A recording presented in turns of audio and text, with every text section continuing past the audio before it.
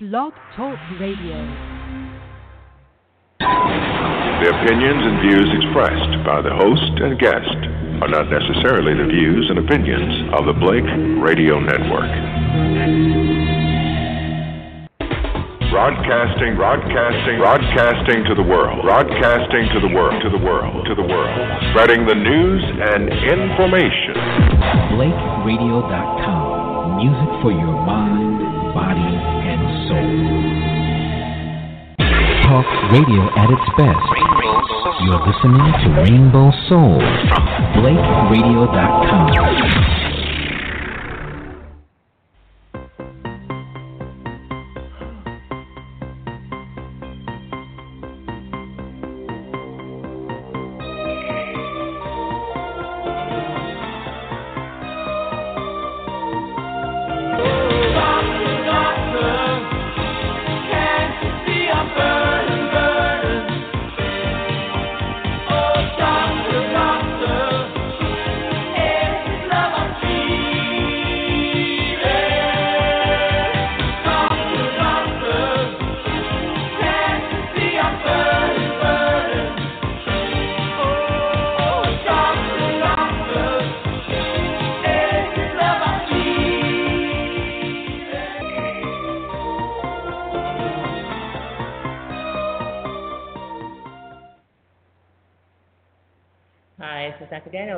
Welcome to Healing with Dr. Daniels.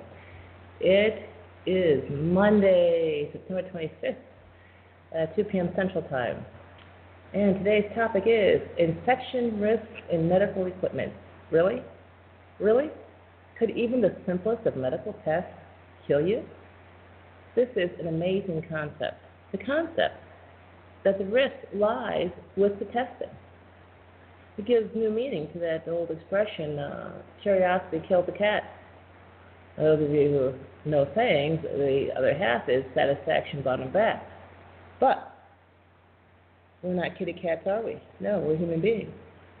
So, curiosity, the desire to get that diagnosis, the desire to know what the name is, put a name to that disease, the desire to have a test, to pass that test, could actually kill you. It's absolutely amazing. Absolutely amazing. And of course,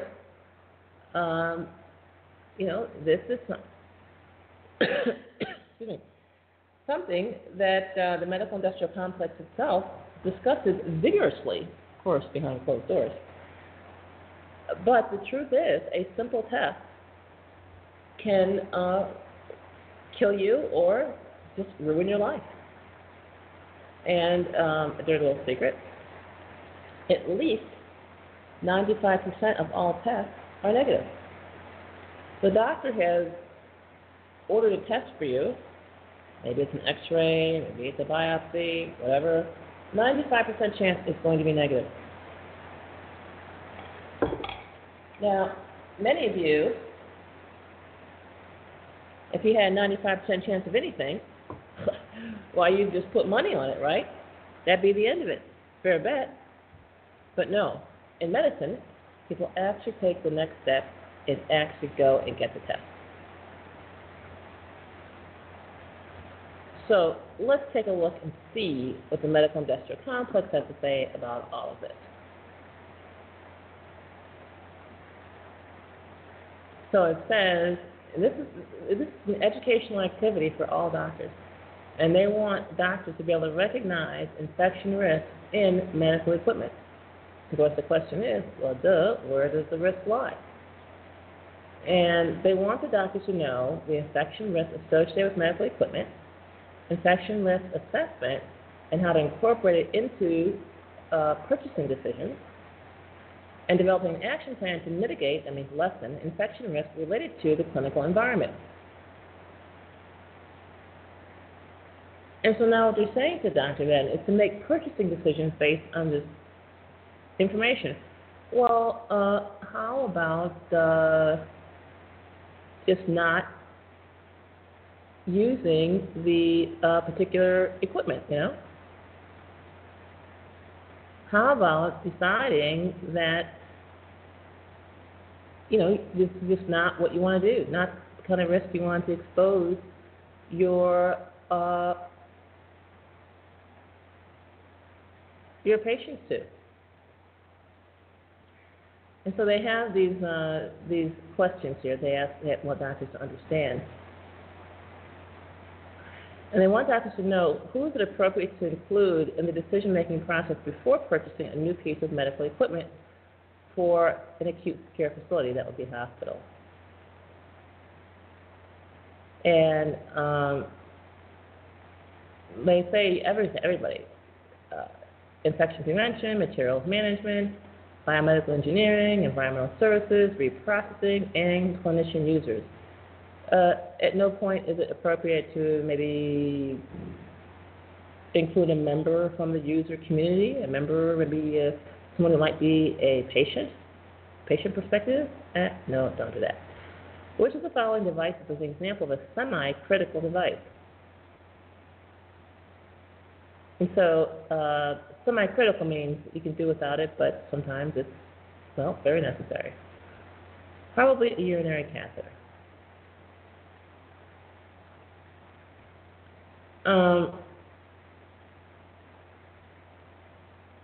So they want to ask this doctor, what is accomplished by cleaning medical equipment? This is something you, the patient, ought to know. Answer: visible, organic, or inorganic matter are removed. That's it. That's all. Not a lot. Not a lot. And then it is shocking that doctors are urged to recommend and prescribe, in this case even purchase or support the purchase of equipment that is potentially, deadly. And so what they tell you is that reusable medical equipment can be contaminated with infectious material during use. This is something that patients are not aware of. Like when you get a bronchoscope and they reuse the material, when you get a colonoscopy, they reuse the colonoscope, it was contaminated by the prior user. And proper reprocessing is what they're telling the doctor, and maintenance of reusable equipment reduces the risk of transmitting pathogens between patients. It doesn't eliminate it, it reduces the risk. So the standard of care, if applied to the scope that put up the guy's butt last week, is now put up your butt, your chances of getting an infection from the last guy is reduced. It's reduced. Just reduced. And they're telling the doctors medical equipment has become more complex, making reprocessing, that means cleaning it between repeated uses on different patients, more difficult and contributing to fatal disease outbreaks. That means deadly disease outbreaks. That means killing people. You get one case of Ebola and you got to put the whole country under 21-day quarantine. But you have an outbreak of infection that kills people due to reuse of medical equipment, and mum's the word. Huh? Yes, we all have to have priorities. And so they have a Spalding classification system.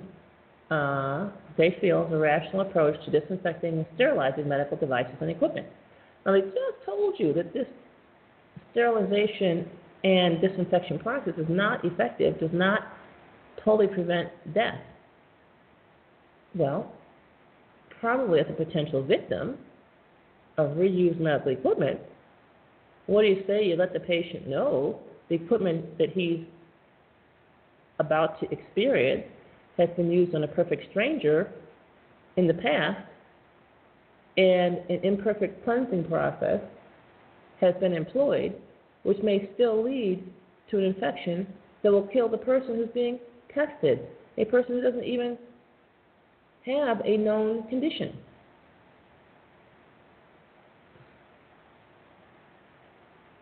So they do that is they classify things as critical, semi-critical, and non-critical. And so something that's critical is going to be put inside the body, like surgical instruments or cardiac catheters or implants. And semi-critical is something that's going to touch the mucous membranes or skin that has been cut. And that would be like anesthesia equipment, endoscopes, colonoscopes, bronchoscopes, cystoscopes. You get in the picture here, scope. And non-critical is things that are put on intact skin, which means that the chances of getting a deadly infection are less.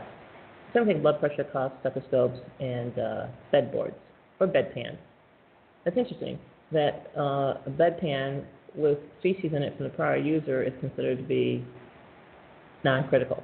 It's especially shocking when you think that many people in the hospital actually have bed sores or open sores on their butt, and so a bedpan might actually be critical or semi-critical.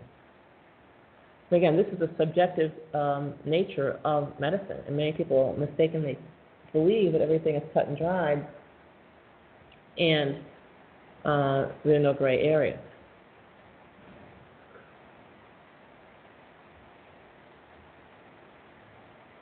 And so the levels of disinfection are low level, which they just use chemicals, and these are used for non-critical items with no visible body fluids, like blood pressure cuff, for example. And you just wipe it off with chemicals. Then there's cleaning, which uses water, detergent, or enzymatic products, and this is for soil devices and surfaces prior to sterilization. Now, they give an asterisk here. Low-level disinfection is used for most healthcare equipment because most healthcare equipment is non-critical.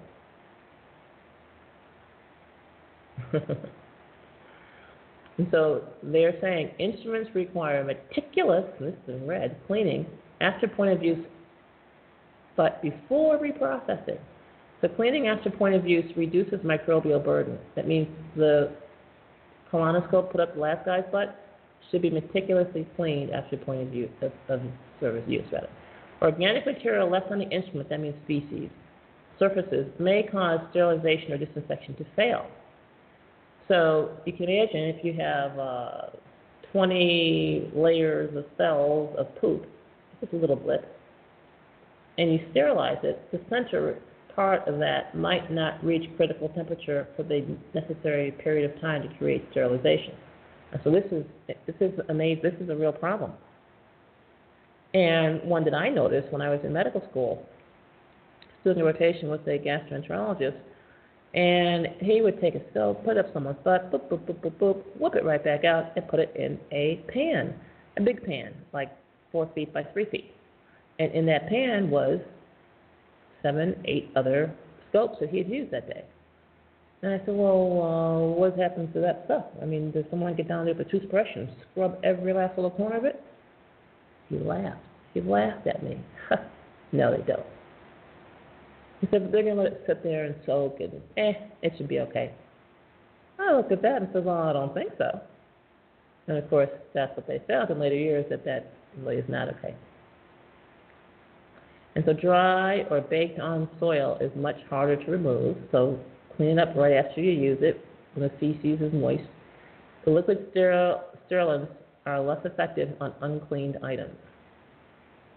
And so these items actually were never cleaned. He pulled them right out the person's butt, didn't clean them, put them right in the pan, and of liquid sterilisant, and we can only hope what happened after that. And so improper cleaning may lead to disease outbreaks. And, of course, there are disease outbreaks. That's why they're giving doctors all of this education and training. Everyone must be involved with cleaning, from environmental services to physicians to nurses.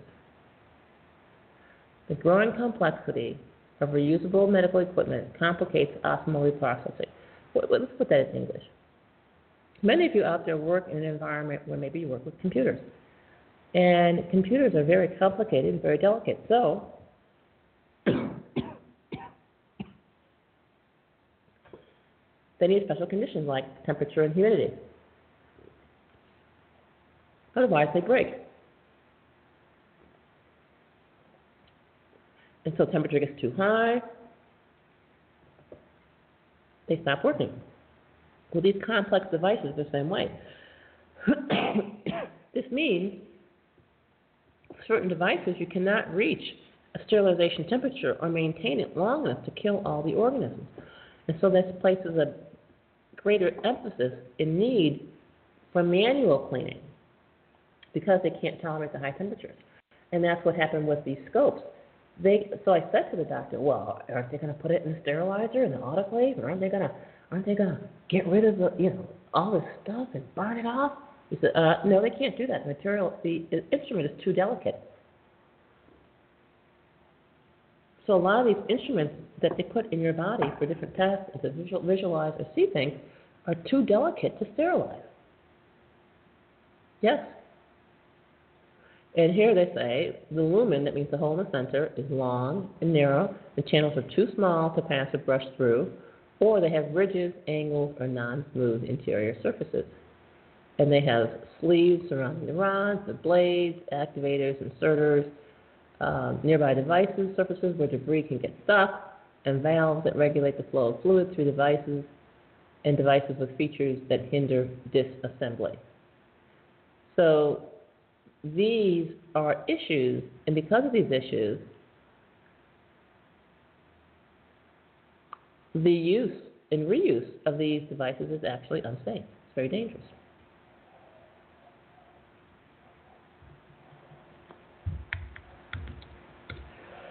Hi, I'd just like to remind you, you're listening to Healing with Dr. Daniels on the Blake Radio Network, or Rainbow Soul.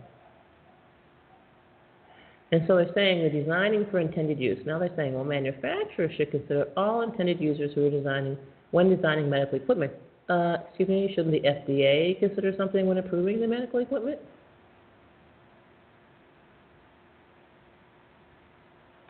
And so they're saying differences in devices from model to model or manufacturer to manufacturer further complicate reprocessing, which means you can't improve the device. Lessons from ERCP outbreaks.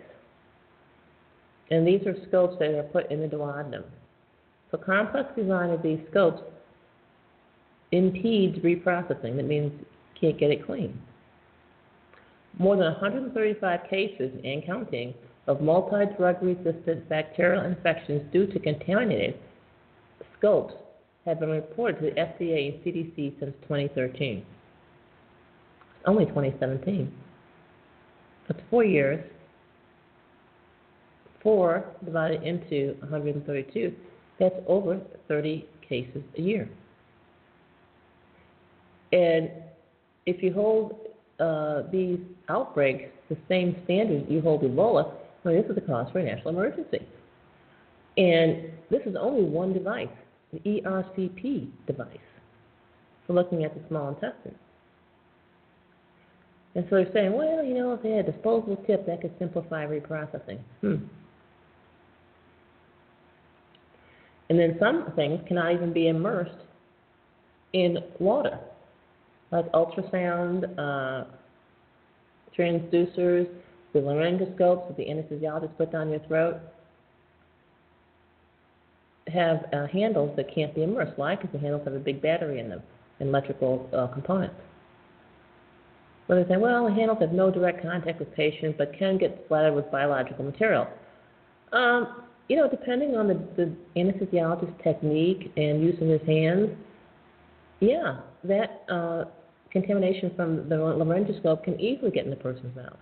The anesthesiologist puts the laryngoscope in, lifts up, doesn't see anything quite the way he wants it, maybe repositions a little bit, help him with the other hand, and then pulls it out. Now both of his hands are contaminated, and he uses one hand to open the person's mouth, so now he's put the bacteria into the person who's he's trying to put under anesthesia. Of course, they're heavily sedated. But yeah, these things can contaminate people.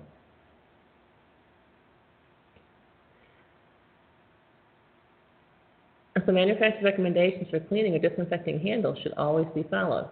Studies have found high rates of microbial contamination on ultrasound transducers.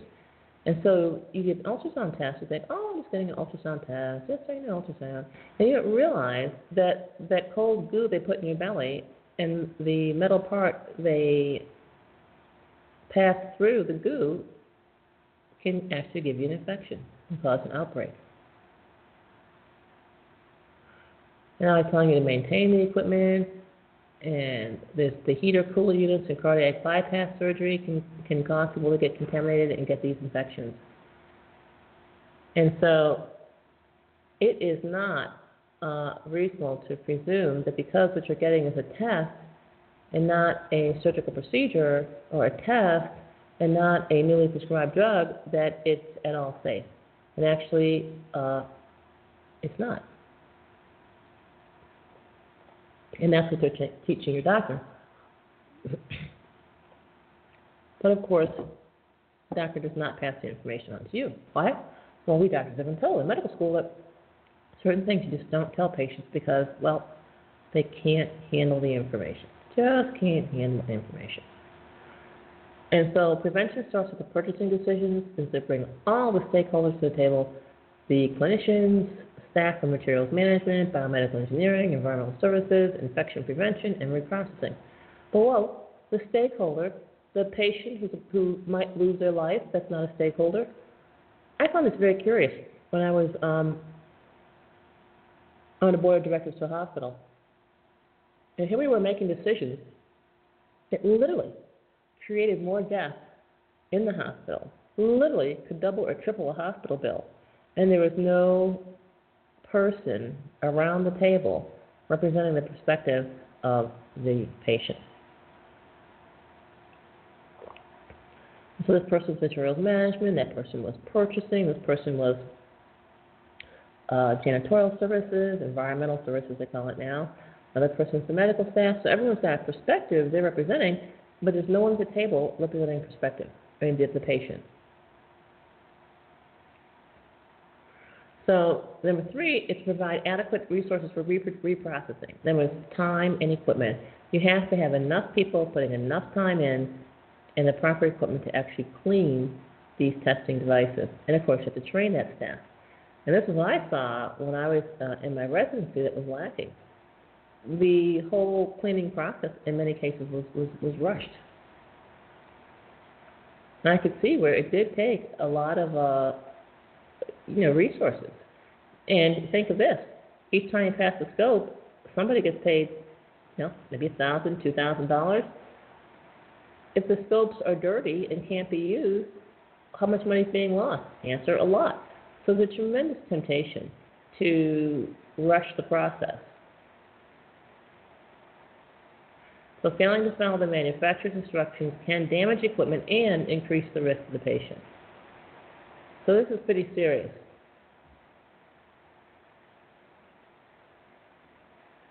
And so they're suggesting visual inspection of devices before and after reprocessing, means after cleaning it and getting it ready for use by a second patient. And again, a lot of things would not be seen. And this is what they want the hospital employee to look for. Remember, I use this employee as a high school graduate and year dropout. So examine the device for debris that could prevent complete disinfection or that survives reprocessing. Look for corrosion, discoloration, pitting, or cracked seals. Maybe you need a magnifying glass for this. And you have to assess potential causes of damage and evaluate associated risk.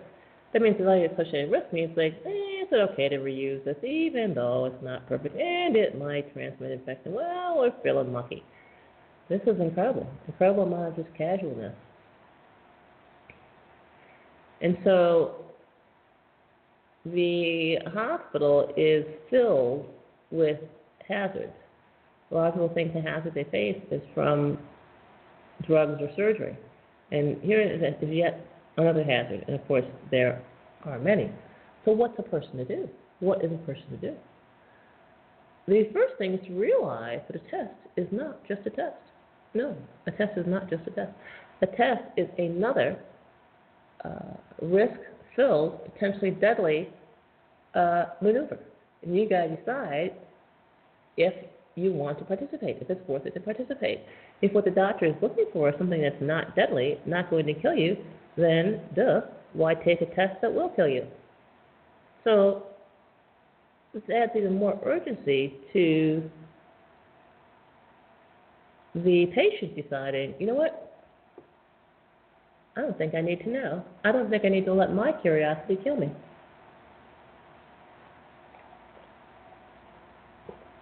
Some people say, oh, Dr. Daniel, not everybody dies from those tests. That's true. But many people do get their lives ruined. I had a patient who had a colonoscopy, and he got the colonoscopy, and boom, within weeks, he got diabetes. And that was that. Another person went, got a colonoscopy. Why? Just because it was time, just to look, just to check, and they never pooped right after that. You know, these are real situations that affect people's lives and, you know, devastate them. So you've got to decide for your life what it's worth. You really want that test. You really need to know. Personally, in my life, I've made the decision to not have any more medical tests of any kind. In fact, I went to see a dentist last week. I didn't even get dental x-rays. Like, no, we're not doing any testing. That's just not on the table. As for medical, not only do I not get tests, I don't even go to the doctor. Just don't even show up. But this is an amazing thing that people are just simply not aware of, that these tests are very dangerous, that these tests involve reusable instrument parts where, you know, people are just not as safe as they as they feel or as they believe, that this is a real hazard and something that people will need to take seriously.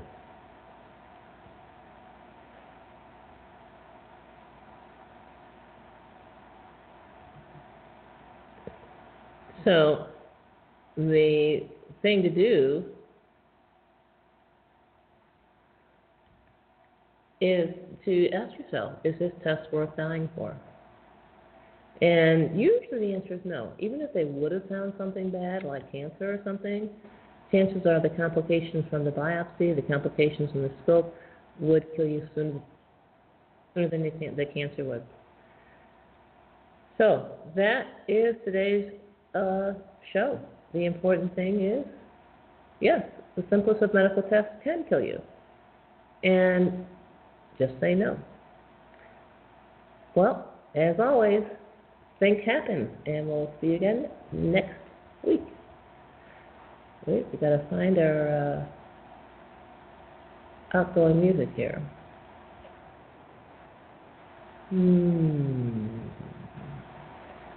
There it is. Alrighty. There we are. Okay, see you next week.